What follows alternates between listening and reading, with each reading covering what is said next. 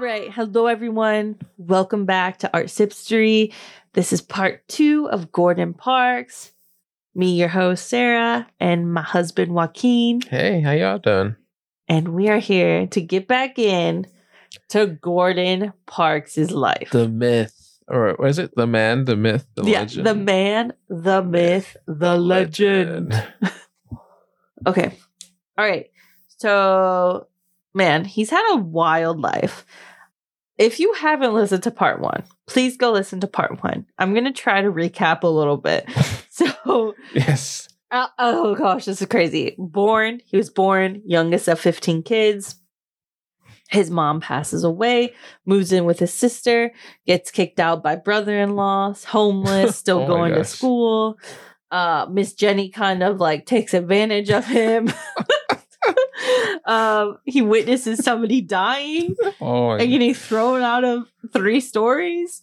Oh gosh, Gordon, where are we at now? Okay, he goes on LFO, Larry Funk Orchestra's tour. Gets left in New York. Composes a song for Sally, who didn't even talk to him while he was exhausted. Gets left in New York because LFO, just broke up. Broke up. Then he joins the CCC. He moves back. He marries Sally, moves back to Minnesota, gets a job as a photographer. No, he gets a job with, why am I blinking? He gets a job on the railroad as a waiter. Uh-huh. Gets his camera, decides right then and there. Hey, it's just like a cool hobby for me. Yeah. He's photos. Like, gonna be a photographer, starts shooting anything that he sees, finally gets an exhibition, wins a grant, a fellowship, and we're now in Washington, D.C. All by the age of 29. Oh my gosh. And I'm pretty sure I missed something. Maybe. Possibly. Okay. So, Washington, D.C., family comes later. The FSA, which was dealing with the fellowship, and by the way, that's short for Farm Security Administration, told Gordon that with this grant, they wanted to show the faces of Americans. That was kind of their theme. So what did Gordon do? They needed to photograph, and that's exactly what he did. He mainly kept to the Northeast, documenting New York and Washington, etc., all those like areas up there. Mm-hmm. So as he's doing this, he comes across a woman named Ella Watson. He follows her around for several weeks, photographing her, and he takes a photo of her at home. He takes photos of her at home. He takes photos of her traveling to and from work. Creepy. It's not creepy when, at work. Well, he asked her. And that still sounds kind of weird. Yeah, I guess it does. But he did ask her, okay? So, and she agreed to it. But you all know this portrait. You've seen this portrait before. It's Ella, and she's kind of in the middle of this picture, okay? She's holding a broom in one hand, a mop in the other, and in the background off to the right is the right of her head. So imagine facing Ella, okay? Oh, wait. That'd be to the left of her. We're facing her. It'd be to the left of her head. The American flag is coming down. And this is a play on the very famous painting that we all know, with the husband and wife farmers, right?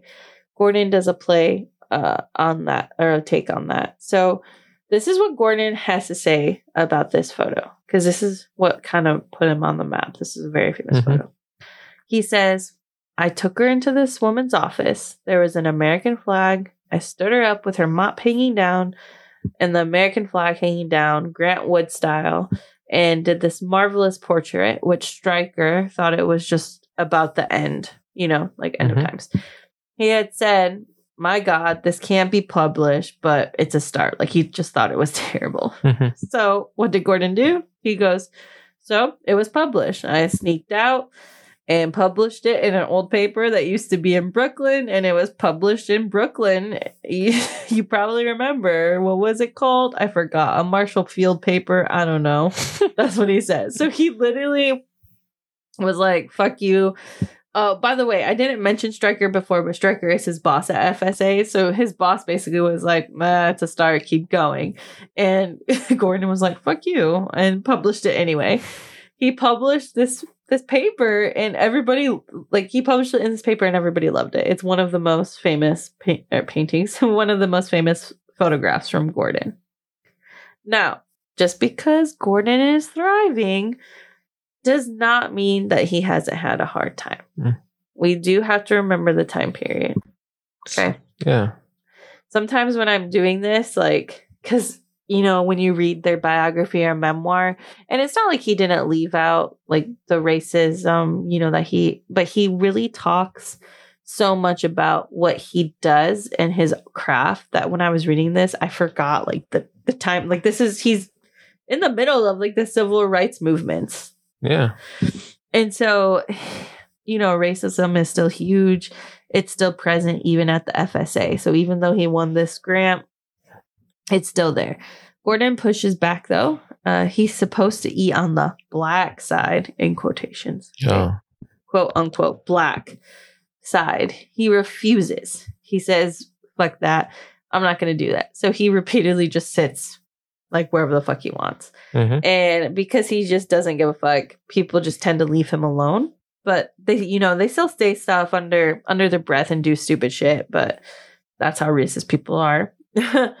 But he didn't let that bother him. He continued.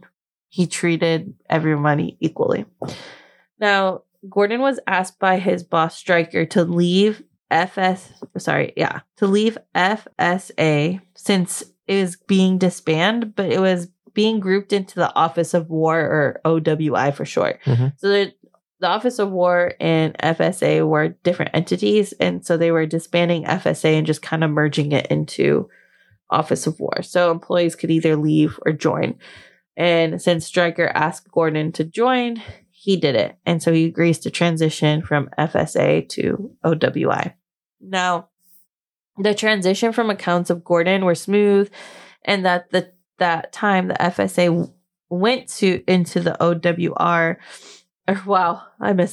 went into the OWI. Author Edwin R. Embry, he wrote a book called 13 Against the Odds.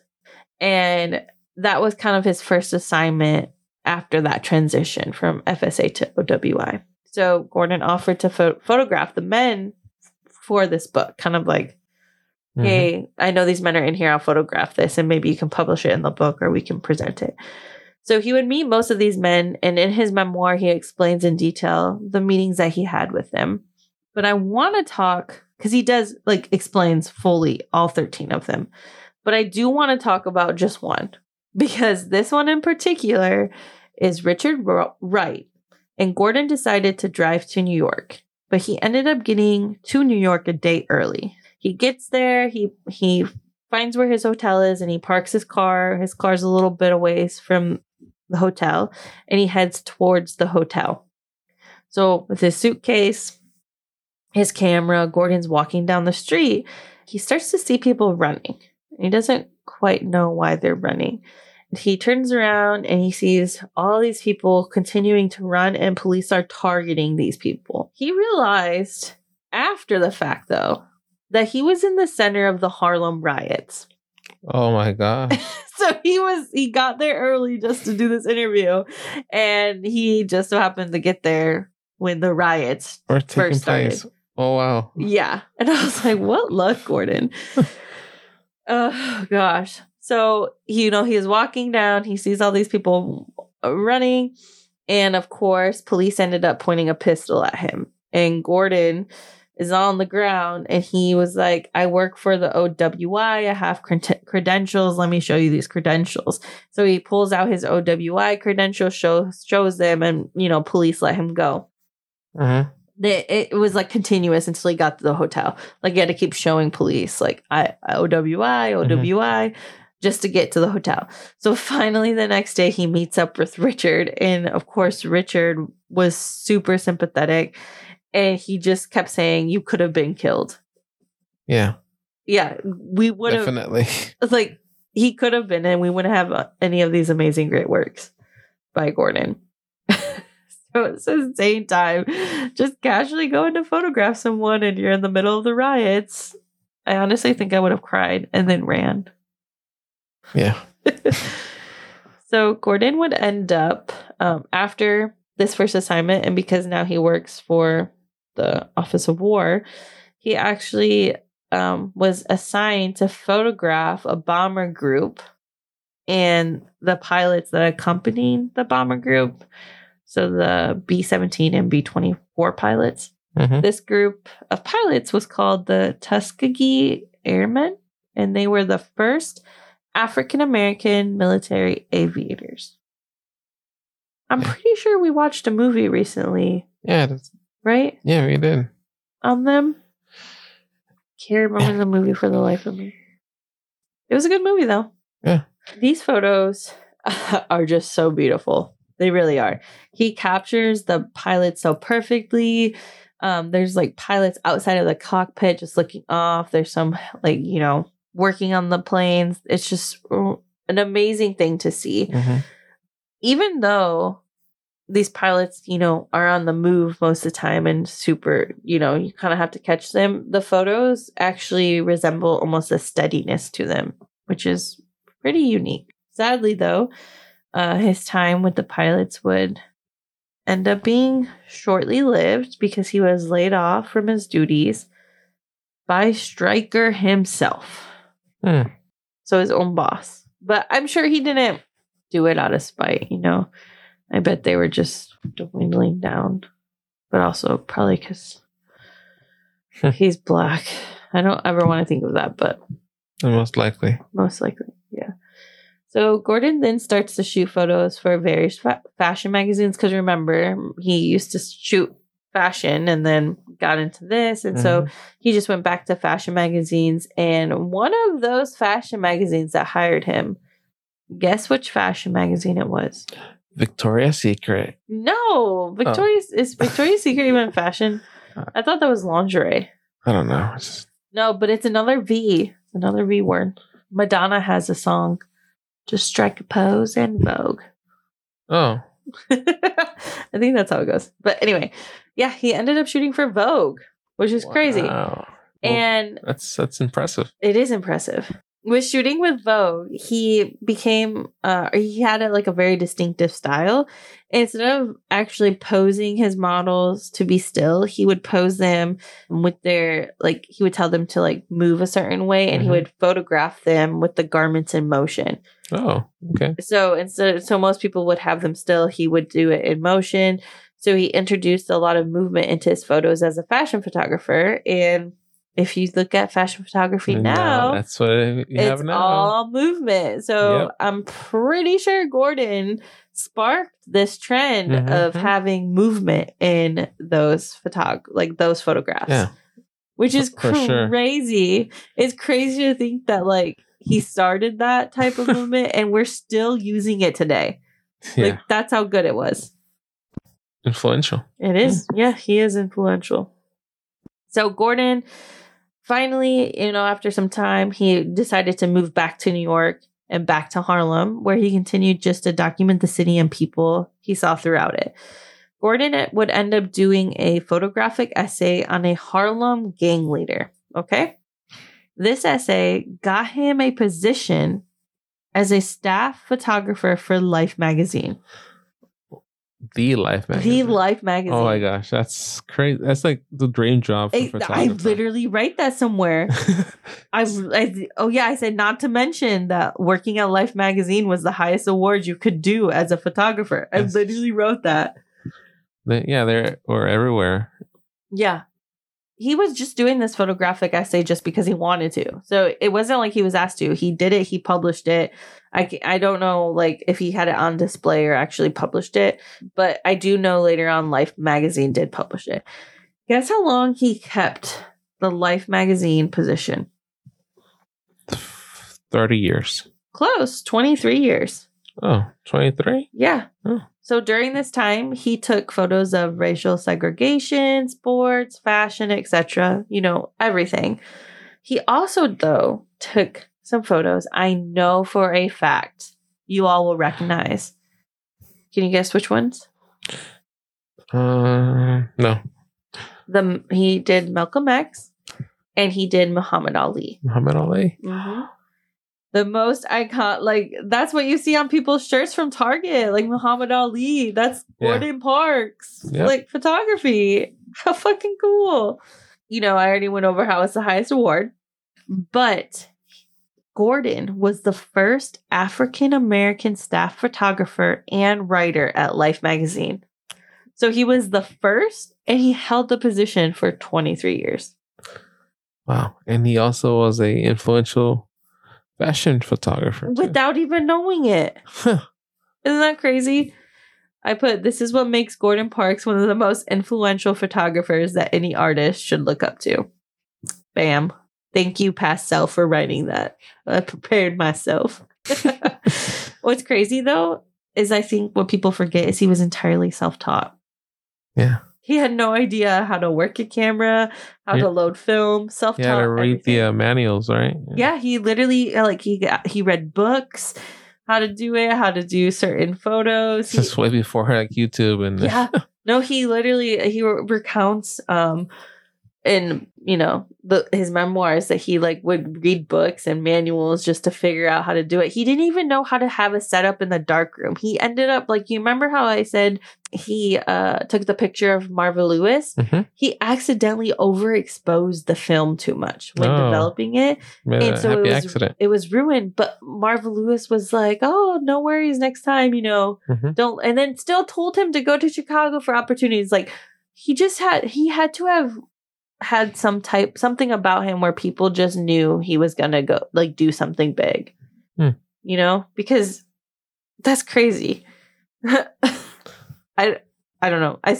I'm still speechless on it. But yeah, he continued entirely self-taught, and he captures the essence of people in that set time. Mm-hmm. Whether they were for fashion or just everyday blue collar workers or families, he really, really, really captured that moment in time. And I think that's what's really special about his photos.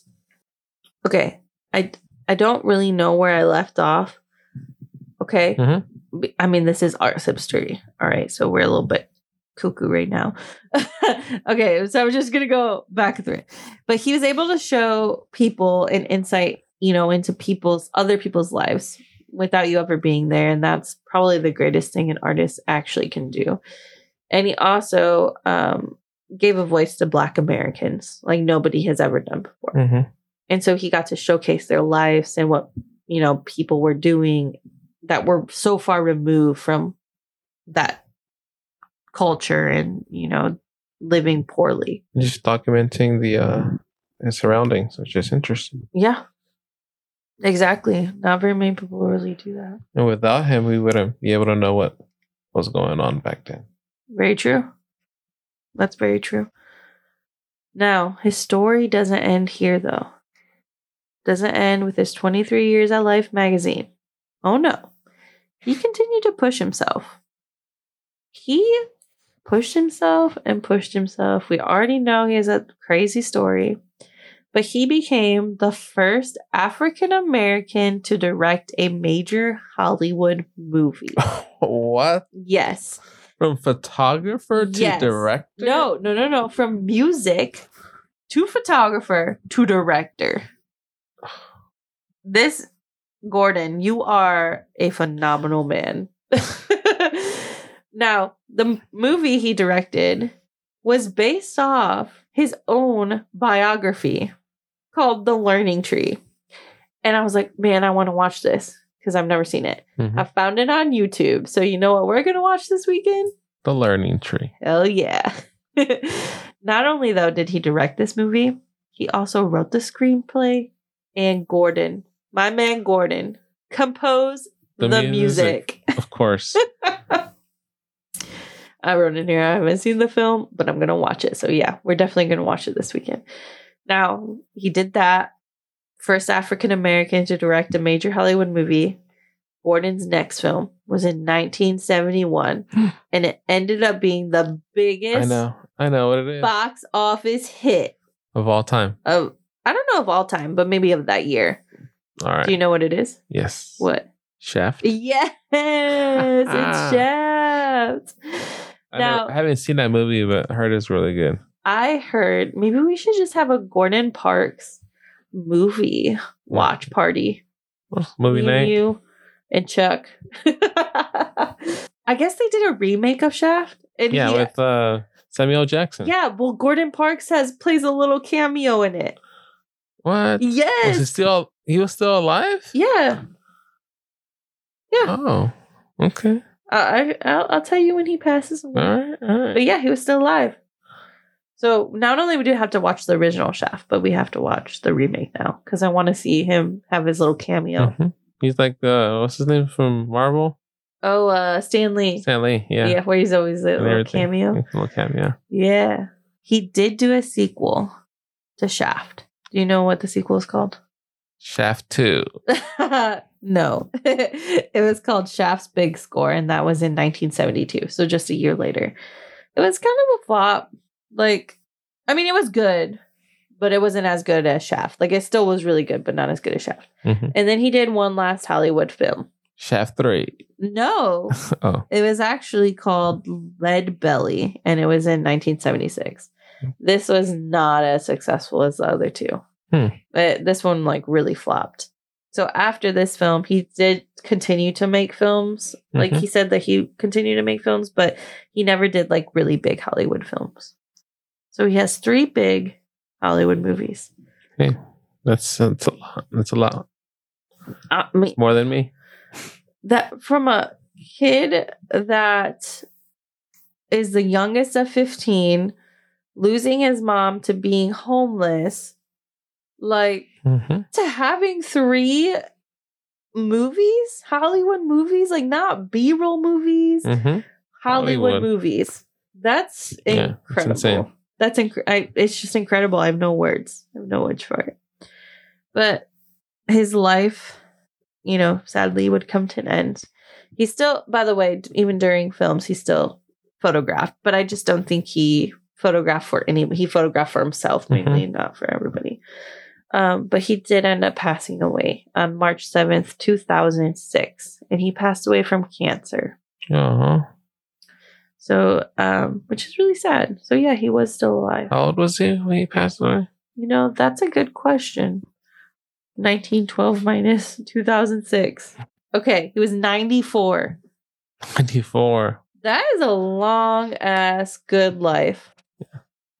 Yeah, and then we're artists. We can't count, so that's why we needed a calculator. That's why I needed a calculator. We don't like math. It wasn't that long of a hold for y'all though. It would be like boop, done. Yeah. But for us, it was like a minute. All right. Oh, by the way, he was buried in his hometown, Fort Scott, Kansas. So he's buried in his hometown. Oh, that's cute. Like, yeah, back home. I know. Where he had to leave. He. I don't know if he ever went back. He left at 16. That's crazy. I do want to say though, he didn't remain married to Sally. Okay, so they did end up divorcing second time. Yeah. Wow. A second time. Two. Man, that's too much. So they ended up divorcing in 1961, and he was married again in 1962 to Elizabeth Campbell. They ended up divorcing in 1973, and then that same year, so 1973, he married Genevieve Young, but divorced in 1979. But altogether, Gordon has had 4 children, but one of them, I think, has passed. So I think he has three living kids right now. All right, we're going to talk, though, before we end it entirely, we're going to talk about some of his most famous photos, okay? We already talked about American Gothic, okay? That's the title of the portrait of Ella Watson. Remember holding the mop and the broom? But we're going to talk about Red Jackson, which he took in 1948. Remember how I was talking how he had that photographic essay with the Harlem gang leader that got him the job at Life? Yeah, that was Red Jackson. And that's the gang leader of the Harlem gang. This photo, I don't think you've seen it. I don't think so. But if y'all haven't seen it, please look this up. Again, it's Red Jackson, 1941. He's pictured in this photograph with just a cigarette in his mouth, and he's staring kind of at 3/4 view outside of a broken window. And it looks like he's just pondering what he might do next, or maybe what he's supposed to do in the next few days. Mm-hmm. And it's just a striking photo. Because without knowing the context that this is a gang leader and he's also 17 years old, like you just think, oh, it's just a portrait of a kid or something. A kid looking out in the window. But because we know, like when you see his face, you just know he's probably thinking about like, okay, what do I have to do? How do I keep this going? Mm-hmm. It just gives a whole new feeling to the photo. Yeah, if you don't know the context, you're gonna just think it's a regular kid. Yeah. But then in reality, he's a criminal. Yeah. It's wild. It's just a good photo. And so moving on, the next photo I want to talk to you about is called Emerging Man 1952. I fell in love with this photo when I first saw it. I would love to have just a frame. Obviously, I can't afford the original, but I would love to just have this photo framed. And it's a super dark photo, but there's light, and there's light that's shining in the middle of the photo, and it's hitting the nose and cheek of this man that's popping his head from like the sewer drain. Like the sewer drain's up and he's like popping his head up. But it's so dark that it looks like his hands are kind of a part of the road.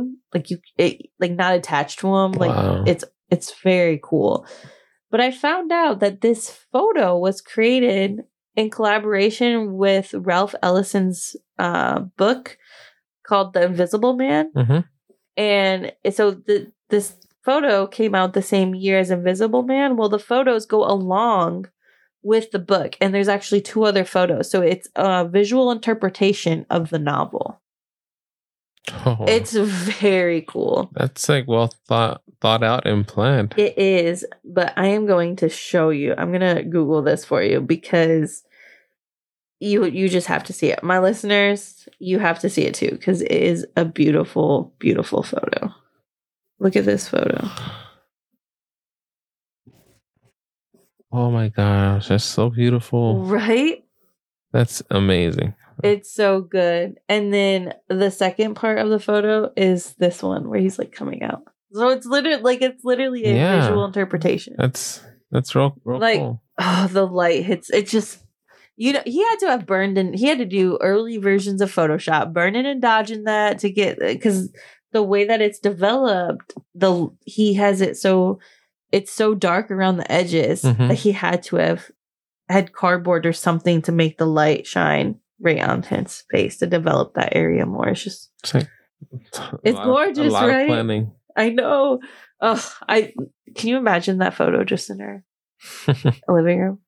It'd be so nice. Okay, anyway, I'm gonna get too caught up. Moving on, because there is one last photo I want to talk to you about. Of course, I'm going to say you have to look this photo up. But this photo is called Flavio da Silva, 1961. And this photo was taken when Gordon was on assignment for, Life magazine. And he was told to document Latin Americans living in extreme poverty. So he did this whole photographic journey. So he chronicles the life of a young boy named Flavio, and he's struggling to survive in Brazil's slums. This photo is of a young 12-year-old boy getting checked up by the doctor, and it's because he's suffering from asthma. And it's just a striking photo because, without the background, you just look at it and you're like, oh, it's just a child getting a checkup. But no, it's a child that's in the extreme, poverty in the slums of Brazil. He's struggling to take care of his siblings. He's struggling to take care of himself. And it's just such a powerful photo. It's very gorgeous. But I think the backstory is what makes it gorgeous. Yeah, because without it, you don't really know what you're looking at. Yeah, you don't. And it's also the series that became one of the best known essays to ever be published in a magazine. So he followed him around. He's done everything. He's done everything. But let me show you. And of course, all of these photos are incredible. But let me show you the one that I'm talking about specifically. Hold, please. Oh, yeah. I've seen that one before. Yeah, some people have. But the other most famous one that he does of Flavio is this one where he's like standing. Yeah. But it's a gorgeous photo. And I mean, honestly, just look all of those ones up. It's incredible. Now, Gordon is remembered today for his incredible photos. The way he was able to capture so many people, so many walks of life. If you don't know any of his photos, please go look it up. Or they actually have published, it's a very, very thick book. Pretty sure it's like $75, but it's a majority of his photographs or his most popular ones. And I cannot stress enough how beautiful they all are. So Gordon, photos was his main thing, but the biggest thing of all is he's known for breaking those barriers with his photography. Mm-hmm. And also being the first director too. Yes, like just breaking barriers on everything and just allowing to see people what life was like for Black people, what life was like for people that were poor. And then just being the first to be, he was the first to direct a movie, was the first to work for Life magazine, to write and photograph. It's just incredible. And he probably is and will be one of the most influential photographers of all time. Mm-hmm. He influenced the way that they show movement. Yeah. Yeah, so it's just crazy. Like at the right place at the right time. Yeah, I agree. And an example of never given up. Yep. Just follow your dream, and I feel like if you get bored, it's okay to get bored and do something else. But you followed history. Just keep doing it. Yep. But what I love the most, and what I think is a really good message for a lot of young kids, is he didn't really start art photography until like late 20s. Yeah, that's pretty late for an artist. Yeah. But I think it's good because it shows a lot of people that your age doesn't matter. Yeah. You can get into anything at any age. Yeah, and he did a lot of things later on in life, and that was his first thing he did. Yeah. I mean, first time directing a movie and became one of the biggest movies. Mm-hmm. Like that's crazy. But that's all I have for y'all. I hope you really enjoyed the life of Gordon Parks, and I really, really hope you look up his photos because they are absolutely incredible. Mm-hmm. Do you have any final words, Joaquin? I just want to say, like, it's just amazing. This whole life and story is like crazy, but it'd be like a nice movie. I can definitely see this being like a nice movie. Yeah, I could. Actually, why haven't they done that? A movie on his life. Yes. He was first on a lot of things. They do movies all the time on people that just do mediocre stuff. His life is long enough that they can make it a trilogy. They honestly could. Like Shaft 2. Shaft 2. Maybe they'll just make it a biopic. All right, listeners, thank you for tuning in. I'm sorry you had to wait another week, but it was all worth it. Gordon is our man. He is our favorite photographer other than my very best friend, Whitney. Have to remember, she's a great photographer. She is. All right, y'all. Tune in next week. Bye. Bye.